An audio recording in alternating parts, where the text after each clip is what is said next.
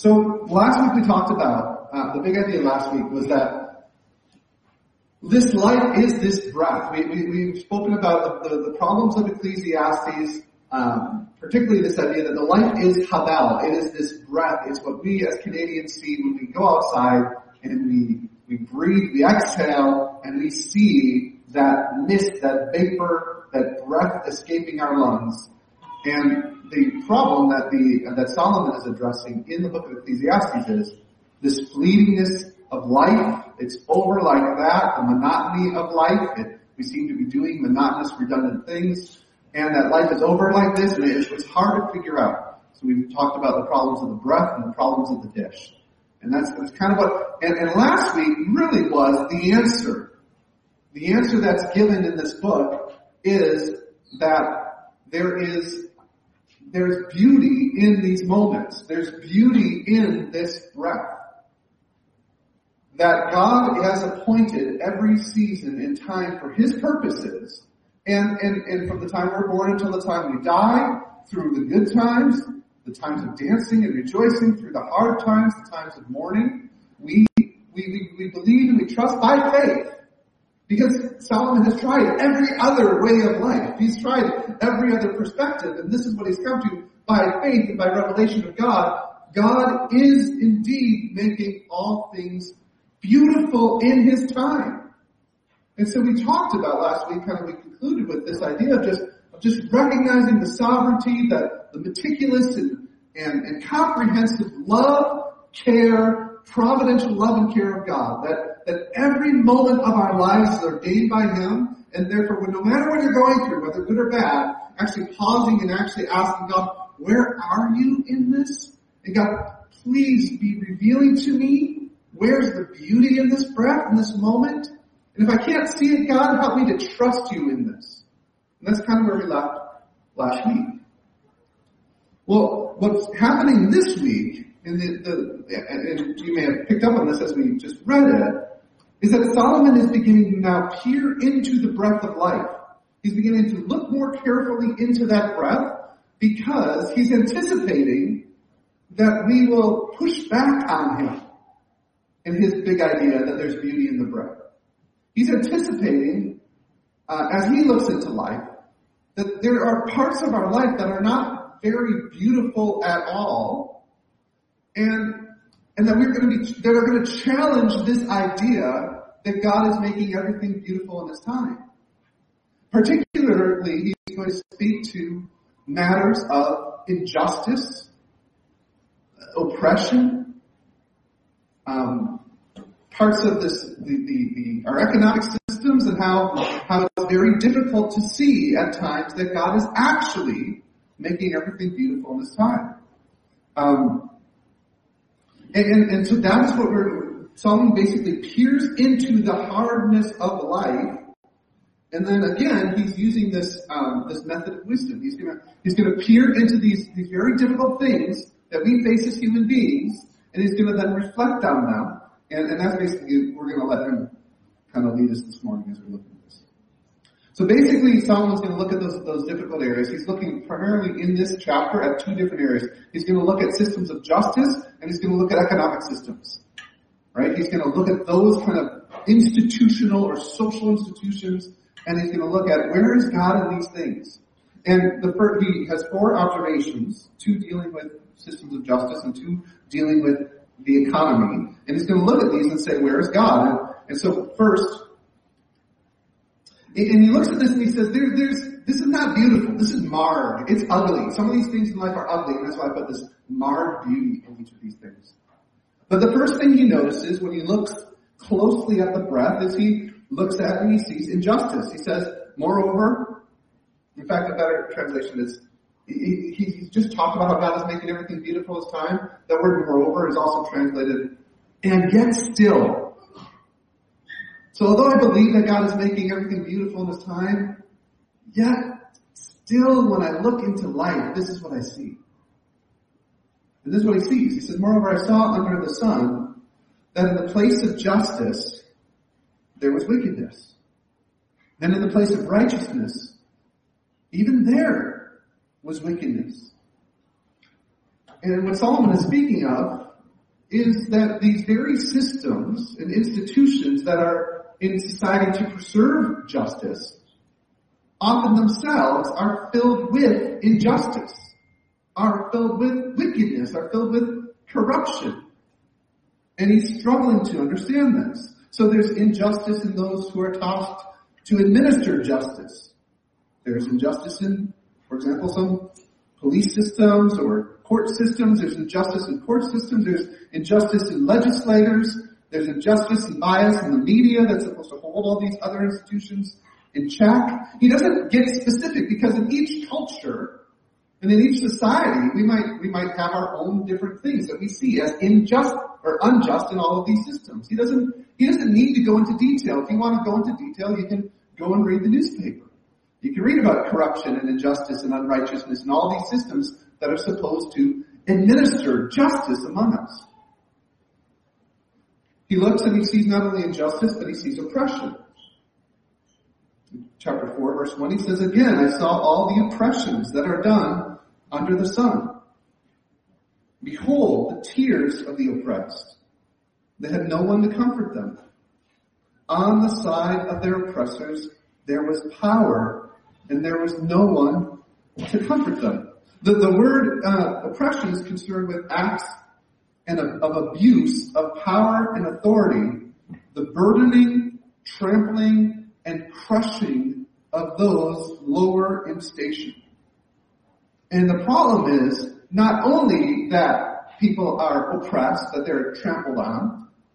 The problem with oppression is that, the problem with oppression is that power differential. Is that when those who are oppressed and are trampled on are going to those court systems and systems of justice, the power is actually on their side.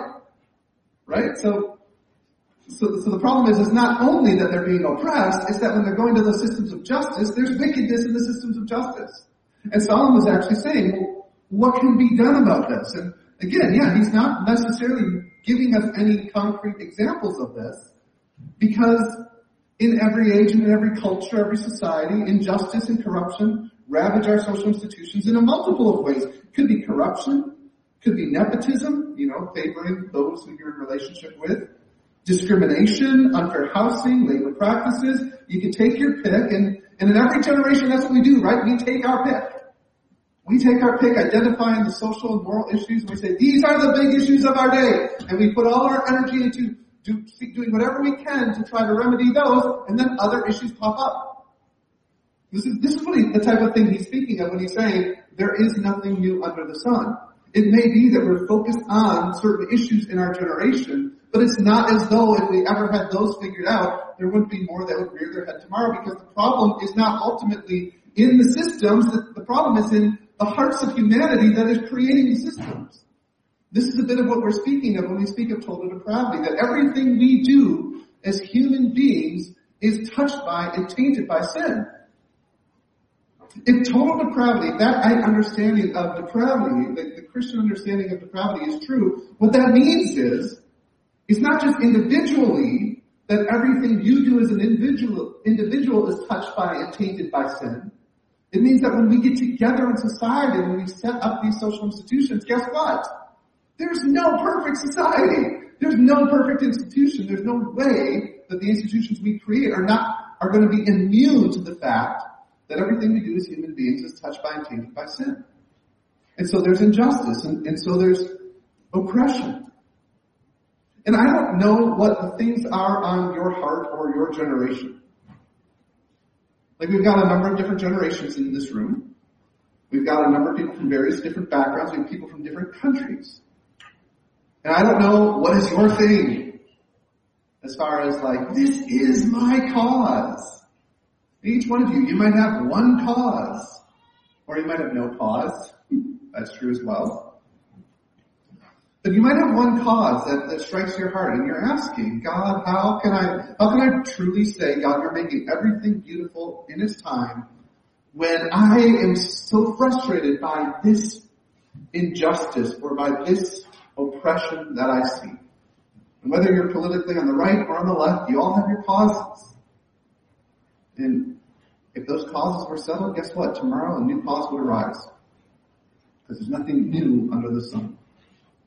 Solomon looks again. And here Solomon sees this, in this breath, he sees competition, rivalry between neighbors.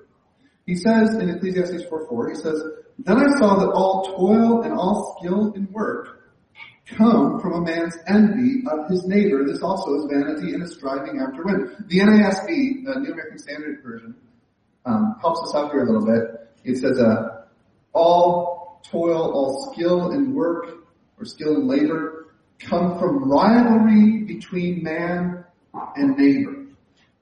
And here Solomon is observing something very profound. He's observing that this rivalry between neighbors, this competition between neighbors, this rivalry is the key component in producing skill and labor. And let me tell you kind of how profound Solomon is. Solomon's probably writing about 1,000 years before Christ. And he just kind of makes this statement. All skill and labor comes from rivalry between man and neighbor. Right? Well, about 2,800 years later, there's a man named Adam Smith. He's called the father of economics. Adam Smith. Anybody studying economics here? Because, all right, how many of you have? Oh, a couple of you guys are going to want to talk to me after this to make sure, and if I say anything that I misspeak anything, please let me know. But Adam Smith is called the father of economics, and in 1776 he released his seminal work, The Wealth of Nations. And basically, this is why he's called the father of economics for his work in this book. And basically, in this book, The Wealth of Nations, he made two observations that are basically the observations that Solomon made 2,800 years before he released his book. In The Wealth of Nations, he speaks of the invisible hand of the market. And there's two forces of the invisible hand of the market. This is like economics 101. The two forces so you should help us here. Or the two forces that create the invisible hand of the market are two things. First, that self-interest is the motivator of economic activity. So this idea is that basically, this is the example he used. He said the baker doesn't bake bread because he really wants to feed your family. The baker bakes bread because he wants to feed his family. That's his idea, this idea of self-interest. Right? It's good for you that the baker bakes bread, but the baker's not baking bread for you, he's baking bread for him. Okay? So that's his example he gives. The second, so his self-interest, his desire to feed himself and his family is actually what spurs and motivates this economy. And then his second big observation was that competition then regulates that. So like the baker, he wants to make more money from baking bread for you, but he knows that there's another baker down the street. And so the baker is in competition with that other baker down the street so that you'll buy his bread and not his neighbor's bread. So the baker will actually increase his skill in labor because of that competition. Because of rivalry against his neighbor, he will increase his skill of labor and bake you better bread.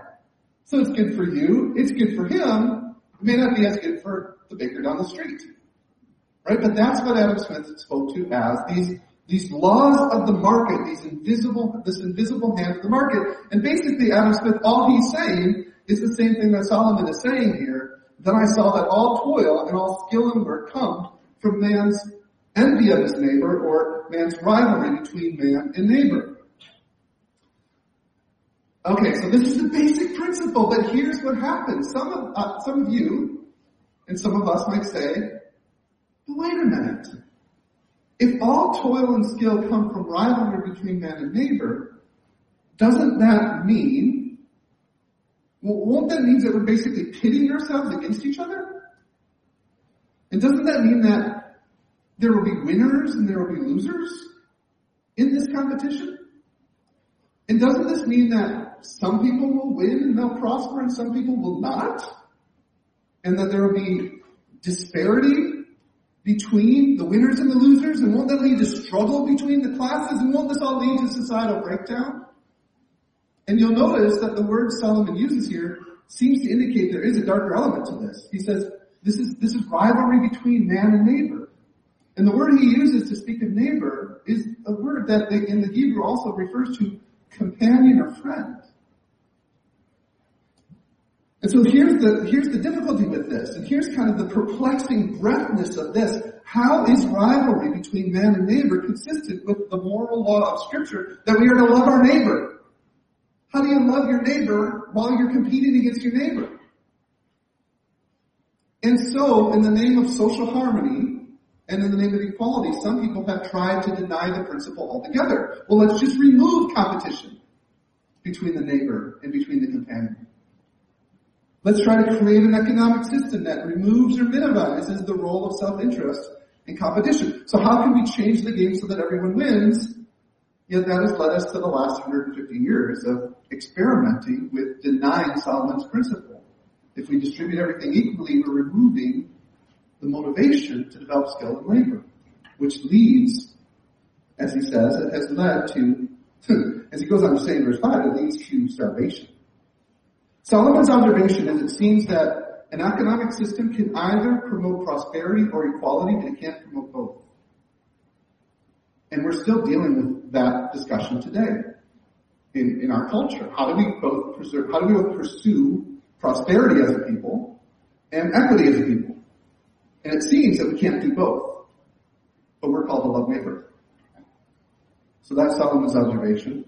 His last observation has to deal with, I didn't know what to call this. Maybe you guys can think of a better word. But just this reducing of life to what you can produce. That's probably better than what I said, work-life balance. It's this reduction of your life and mine simply and merely to what we are producing. So he tells the story, this is what I saw. Again, I saw a vanity under the sun, one person who has no other, either son or brother, yet there's no end to all his toil, and his eyes are never satisfied with riches, so that he never asks, for whom am I toiling and depriving myself of pleasure? This also is vanity and an unhappy business. So get what is happening here. It's not just that he's reducing his life for materialistic gain. It's not just that he's toiling his life away for work and for economic prosperity. It's not just that.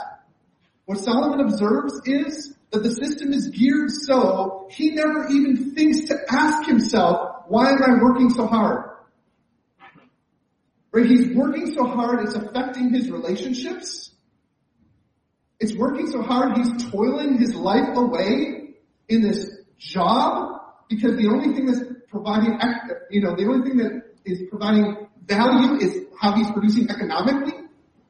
And he's toiling his way as a cog in an economic system without actually considering who and what and why am I working for.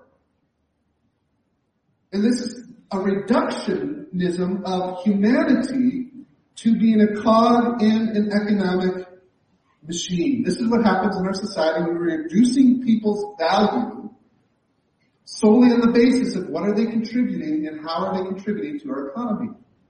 It's when we diminish the value of volunteer labor, we diminish the value of house labor, and we basically are reducing people to how are you economically contributing to our society.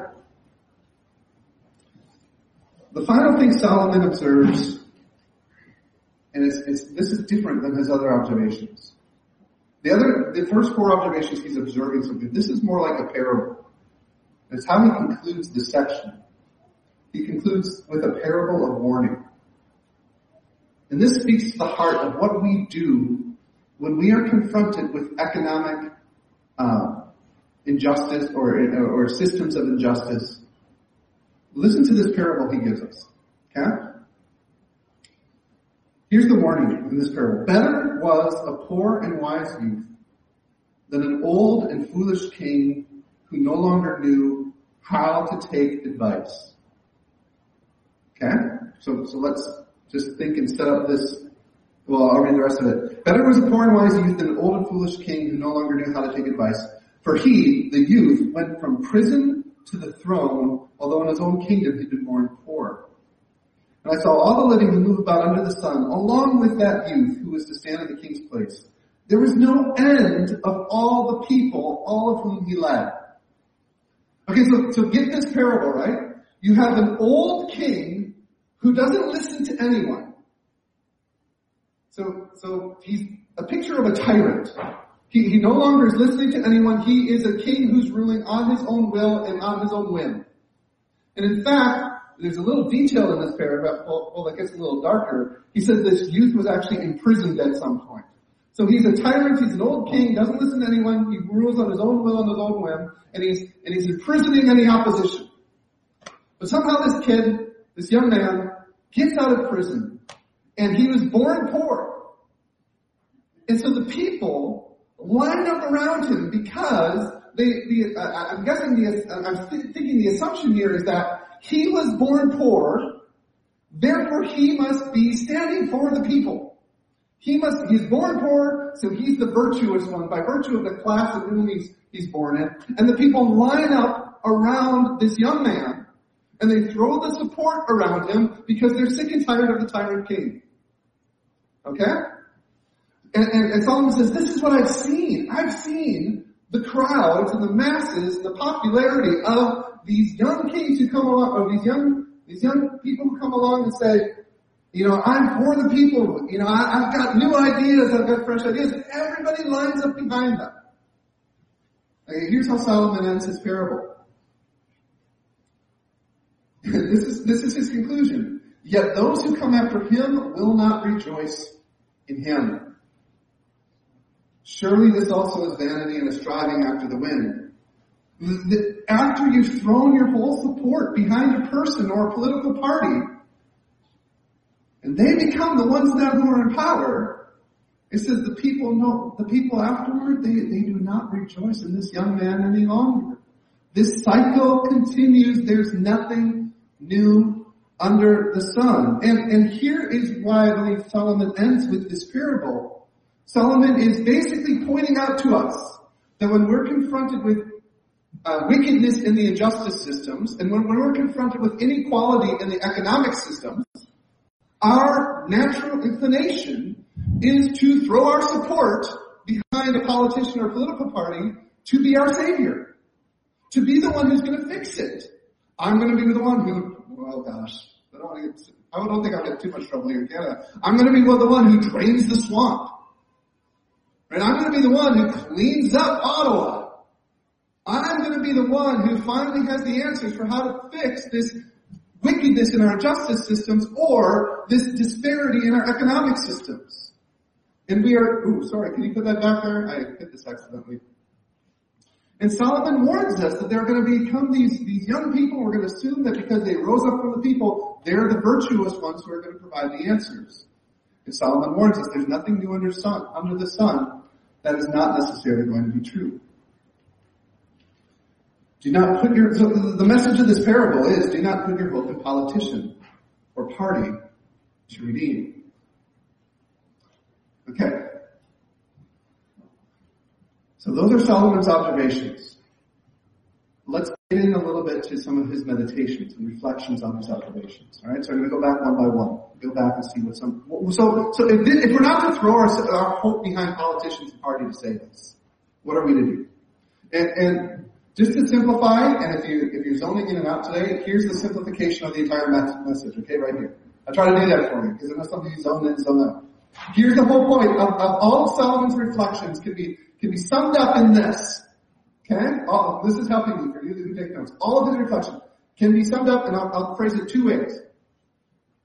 Look upward and look outward. That's one way to put it. You can write that in your notes if you like to write that. Look upward and look outward. Or the other way is to use the phrase that the Salvation Army uses. Live with a heart to God and a hand to man. Live with a heart to God and a hand to man. That's the way the Salvation Army put it. So I actually put this two ways for you. So dealing with this idea, this problem of injustice in the systems of righteousness, look up, a heart to God. And here's Solomon's first meditation. God will ultimately judge every action of mankind. How, when, and in what manner is injustice going to be dealt with? Solomon's answer is, God is going to judge the wicked. He says, I said in my heart. So this is his reflection as he observes this injustice. His reflection, I said in my heart, God will judge the righteous and the wicked, for there's a time and a matter there's a time for every matter and for every work. Solomon's reflection last week we looked at this Solomon's reflection where he said, to everything there's a time and there's a season. There's a time to be born and a time to die. And I said that encompasses the full sphere of human life. Now Solomon realizes, no, it doesn't encompass the full sphere of every human life. Because there's a time and a matter, a time for a purpose and a matter that goes beyond the sphere of your life and death. What this means is there is a time for judgment. There is a time in which God will judge the righteous and the wicked. This is both comforting, and it's comforting because if you are on the receiving end of injustice, or if you are on the receiving end of oppression, this is comforting because you can trust and entrust your soul to a God who, even if the systems of the world are corrupted with injustice, God is not. And if you are on the receiving end of injustice, and if you are on the receiving end of oppression, your hope is in the God who will judge the wicked. That they will not ultimately prevail. And so this idea that God will judge the righteous and the wicked is first comforting, and it is second correcting. The fact that God will judge the righteous and the wicked keeps us as humanity in line, because we understand that there is absolute standard by which we will be judged. Now we as humankind do everything we can do to suppress that standard, to suppress the knowledge of that standard, to suppress even our own conscience. When our conscience tells us this is wicked and we say, no, but this is what I want. We do all that we can do to suppress that truth in our unrighteousness. However, the fact that God is going to judge the wicked implies that there is an absolute standard of righteousness. There are, in fact, moral absolutes. And I know, because we have a lot of young people, this is a radical message in this day and age, that we truly believe that there's an absolute moral standard, God's holiness, that is going to judge us. Because we've been trained to believe that there are no absolute moral standards. There's only relative, objective, or subjective standards. And we've been trained by this, and I say we've been trained by this because this is so, it's so self-evidently untrue that there are no absolute standards. We begin to say that there is nothing that absolutely can judge anyone else's standards because everything else is subjective. We can't judge one another. There's no absolute. And you say, so would you judge someone who believes that there are absolutes? Are you making yourselves absolute standards? It's self-refuting, number one. But secondly, isn't this weird?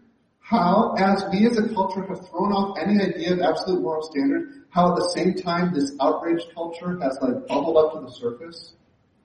It's like there's no absolute standard, there's only my subjective standards, but God help you if you should violate my own personal subjective standard. It seems that as we've thrown off this idea of absolute truth, we've given rise more and more to a mob mentality of immediate retribution for having violated someone's subjective standard. Maybe a better way to put it, there's a philosopher, J.P. Moreland, and he had talked about this. He had an encounter with a student at a university in Vermont, and he was speaking on moral absolutes, and there was a student who said, there is no such thing as moral absolutes. What's true and right and good for you may not be what's true and right and good for me. And so he said, well, let's talk about this. Can I come to your dorm room? And they had a discussion afterward in the student's dorm room, and the student was insisting that there is no absolute standard of right and wrong, whatever your personal standard of right and wrong is. And J.P. Moreland, okay, I've heard this story. I honestly don't know if this is a true story, but the story that I've been told and that has been published in books is that J.P. Moreland took the kid's stereo system and walked out the door with it. and he stole the kid's stereo system. And the kid chased him down the hallway and said, "What are you doing?" And he said, "I personally, subjectively decided that private property rights no longer exist and that I could take this." And the student said, "That's ridiculous. Give it back." And he said, "On what basis are you claiming that your moral authority is correct and absolute?" And the joke he gave at the end was like, "We should start a ministry on universities stealing stereos for Jesus." To show people that they do believe in absolutes. They do believe in moral authority. C.S. Lewis puts in his book, Mere Christianity, he says, the moral relativist will still get upset when he leaves the room and you steal his seat. That's how I first encountered this idea. And I thought that was funny. Like, the moral relativist leaves the room and you just go and sit in your chair. And you come back and they are going to be offended. And so this idea that there is judgment, there is righteousness, there is a standard by which God is going to judge us, is Solomon's first reflection. Solomon's second reflection in response to this injustice is that God uses these injustices that we might fear him. He says in verse 18, "I said in my heart with regard to the children of man that God is testing them, that they may see themselves that they are but beasts." What basically Solomon's saying here is that the takeaway that we're supposed to get from this observation about how horrible human beings are and how horrible our systems are and how, without any exception, sin and injustice and unrighteousness gets into our systems so that we are oppressing each other and acting in unjust ways toward each other. What Solomon's saying, our takeaway should be from that is how beastly human beings can act toward one another so that we might fear him. And what we should take away from this is in turning away from God, we have fallen to the level of beasts. We live like beasts, we treat each other like beasts, and we die like beasts. And that's what he goes on to say. For what happens to the children of man, what happens to the beasts is the same. As one dies, so does the other. They all have the same breath, and man has no advantage over the beast, for all is vanity. All go to one place. All are from the dust, and to dust all return. This is the reality that's proclaimed from the first pages of Genesis. In the day you eat of this, you will surely die. And the response God gave to Adam and Eve, and actually there's a direct allusion in this text, the children of man, in the Hebrew is the children of Adam. As children of Adam, we are under the sentence that God gave Adam when he said, "From dust you are, and to dust you will return." And so we are to see what this injustice and this oppression that we're confronted with, it is to remind us of the fall of humanity. It is to remind us that God has a moral standard, and we have violated that standard. And as the New Testament proclaims, the wages of sin is death. The wages of sin is death. And in verse 21 is tricky. In most English translations, if you look, it phrases it as a question. Almost like simply, well, who knows what happens to man after they die? Who knows whether the spirit of man goes upward and the spirit of beast goes down into the earth? The Hebrew there is not actually a question. It's not a question as if it's saying, well, who knows? Like nobody knows, or who could possibly know? It's actually making a statement of fact about humanity, and it's better understood as saying something like this: there are not many who take to heart as they ought to the fact that the spirit of man goes upward and the spirit of beast goes down to the earth. So it's not a question; it's a statement of who is it that really knows. There are not many that do. That the spirit of man actually will go upward and the spirit of animals returns to the earth. And this then is the allusion back to when we die, the wages of sin is death, and we will all stand before the judgment seat of Christ. And he says, we are not actually truly learning what we ought to when we see the wickedness and injustice of humanity. what we should take to heart when we see the wickedness and justice of humanity is we should, to use this Ecclesiastes phrase, we should fall on our face and fear God. Because He is the righteous one. He is the one who will judge the righteous and the wicked, and we will stand before Him. Our spirit will go and stand before Him, and we will be called to give an account of all that we have done in the body. And so the actual question Solomon asks in this, in verse 22, is he says, who can bring him to see what will be after him? And to be honest, this is my challenge right now to you. How can I, as the one who believes in the Word of God, how can I stand before you? How can I get you to see that your life will soon be over? That your life is a breath and you are going to die, and when you die you are going to stand before a holy and righteous God. And He is going to judge you for the works done in your body, in your flesh. And you will stand before Him as a creature that He has made. And He will ask you, what have you done? He won't need to ask, He will probe, and He knows whether you have lived a righteous life or whether you have violated His commandments. And Solomon said there are not many who take that to heart. And how can we awaken ourselves to understand that? And he says in this passage, one of the ways he does this is he's testing children of men so that we would see that about ourselves. That we would see that we will stand before a holy, righteous God. That we will see that we will need to give an account of our righteous works in front of Him. I'm going to give you the last meditation, or another meditation to this, with this oppression. He says this, look up a heart to God, death will bring relief to the oppressed. He said, I thought the dead who are already dead more fortunate than the living who are still alive, but better than both is he who has not yet been and has not seen the evil deeds that are done under the sun. His meditation here is this, God provides death as a relief to the oppressed. But here is the problem again. Solomon's assumption here is that the wickedness and the injustice of mankind is directed toward the righteous who are oppressed unjustly. Now for Solomon, what that would have meant is that those who are unjustly oppressed are those who are doing what the law, the Jewish law would have called them to do. What they're called to do in the Old Testament is a few things. Entrust their souls to God.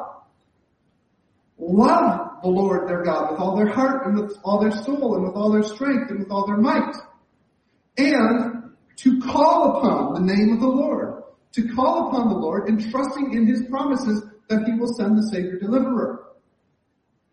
So those who are oppressed are those who are righteously awaiting and entrusting themselves to the promise of God.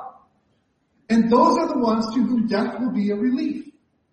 Those are the ones whom death will be an escape from their oppression, from the wickedness that is directed toward them. And then we know, because of what Solomon says in the book of Ecclesiastes, we know that death is not going to be a relief to all people. Death is not a relief to the wicked. Judgment is what awaits after death for the wicked. But what death is a relief for those who are entrusting themselves to the holy God. And so in the New Testament, we have obviously a much better picture of what Solomon would point us to, is that death is a relief to those who have trusted in and entrusted their souls to our God. Why? Because Jesus Christ our Savior has come. That although God has an absolute standard, we all have violated that standard. We all have sinned against God and His absolute standard of righteousness. But what God has done in Jesus Christ was He sent His Son into this world to live the life that we could not live. He lived a perfect life. He lived a completely just and moral life. He lived a life on our behalf, and He satisfied God's just requirements by dying for sin on the cross. That is what He's done. And so all who hope in Him receive forgiveness of sins in His name and are clothed with His righteousness. So that when we face and when we stand before the judgment seat of Christ, we claim not our own goodness and not our own righteousness, but we claim the righteousness of Christ on our behalf. And that is why for us, death is a great relief. That we don't fear death, we don't fear justice, or we don't fear God's judgment, we don't fear condemnation because we rest in the finished work of Christ. Now Solomon, did he understand all of that? No, not to that degree. But he understood that those who trust in the Lord will never be put to shame. And that death would be a release from oppression. And so this is my question for you. How about you? And this is individually the question that each one of you must search your soul. If you were to die today, if the breath of your life would be over, if your soul would, if your body would return to dust, but your soul would ascend to heaven to stand before God, and he were to judge you as righteous or wicked on the basis of your works, what would be your plea before him? What would be your defense for yourself, for how you've lived before him? What would be your defense for how you have violated that standard of righteousness and holiness? And I will tell you this, there will be no relief for you, there will only be judgment for you, unless your plea is Jesus Christ. Unless he alone is your confidence and your boast and whom you have entrusted your soul to. Do you know that if you died today, you would stand before God in Jesus Christ? That your only hope is his work and what he has done. And you would say, Lord, Heavenly Father, bring me into your kingdom by virtue of the work of your Son. If you do not know that today, I'm pleading with you before you leave. It's a slippery day out there. I would not like to hear this news. But it is a slippery day, and if one of you should get into your car and enter into eternity, do you know the Savior? Do you know the Savior? Do not leave here today without coming to God and entrusting your soul to him. Saying, Lord, I acknowledge and I understand my sin before you. I understand I'm complicit in these systems of injustice. It is in my heart. Forgive me of my sins and save me from them. To you, death will not be something to fear or be the release. I'm going to go quickly. I'm sorry. That's the part that we needed to drive home. The rest of this is implications of how to live now as a Christian. How to live now as a Christian. Now is where, after we have made peace with God, after we have looked up to God and entrusted our soul to God, now here's when we open our eyes and we look around at one another and we actually begin to care for one another. And that is what brings purpose and meaning to our labor. So he says, Solomon says the fool, how do we live within these systems? He says, work and live for more than work. Your life is about more than work. He says, yes, the fool will fold his hands and do nothing, and that fool will starve. The fool folds his hands and eats his own flesh. But the fool also is the one who with two hands strives after monetary things. So he says, better is a handful of quietness or rest than two hands full of toil and a striving after wind. Rest in God. Your life is about more than this economic value you're contributing to society. Realize that. Set boundaries and live your life for more than work. And finally, in response to this marred beauty, Solomon speaks to live with and for others, loving neighbor as yourself. I mean, this whole sermon comes down very simply to love the Lord your God with all your heart, soul, mind, and strength, and love your neighbor as yourself. Live with and for others. He concludes, two are better than one because they have a good reward for their toil. We might be in a competitive economic system. That doesn't mean we don't look out for and work with our neighbor and our brother.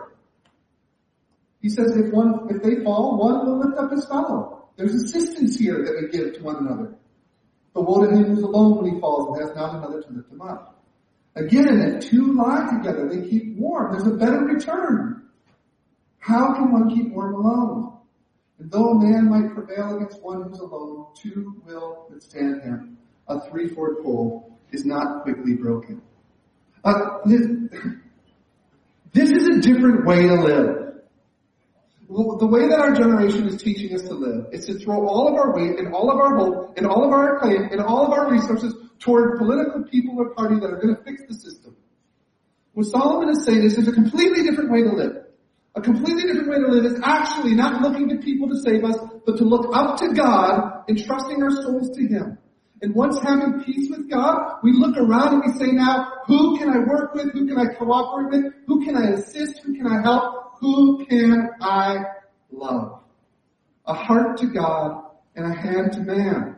And that is what I'm praying for each one of us in this church. That we might truly entrust our souls to the living God. That we might truly place our hope and our trust in Christ alone. And that in doing so and having that receive that peace with God, we actually truly care for one another as the family of God. This is what Christ has called us to. Heavenly Father, I pray for our church. I pray for each single person here.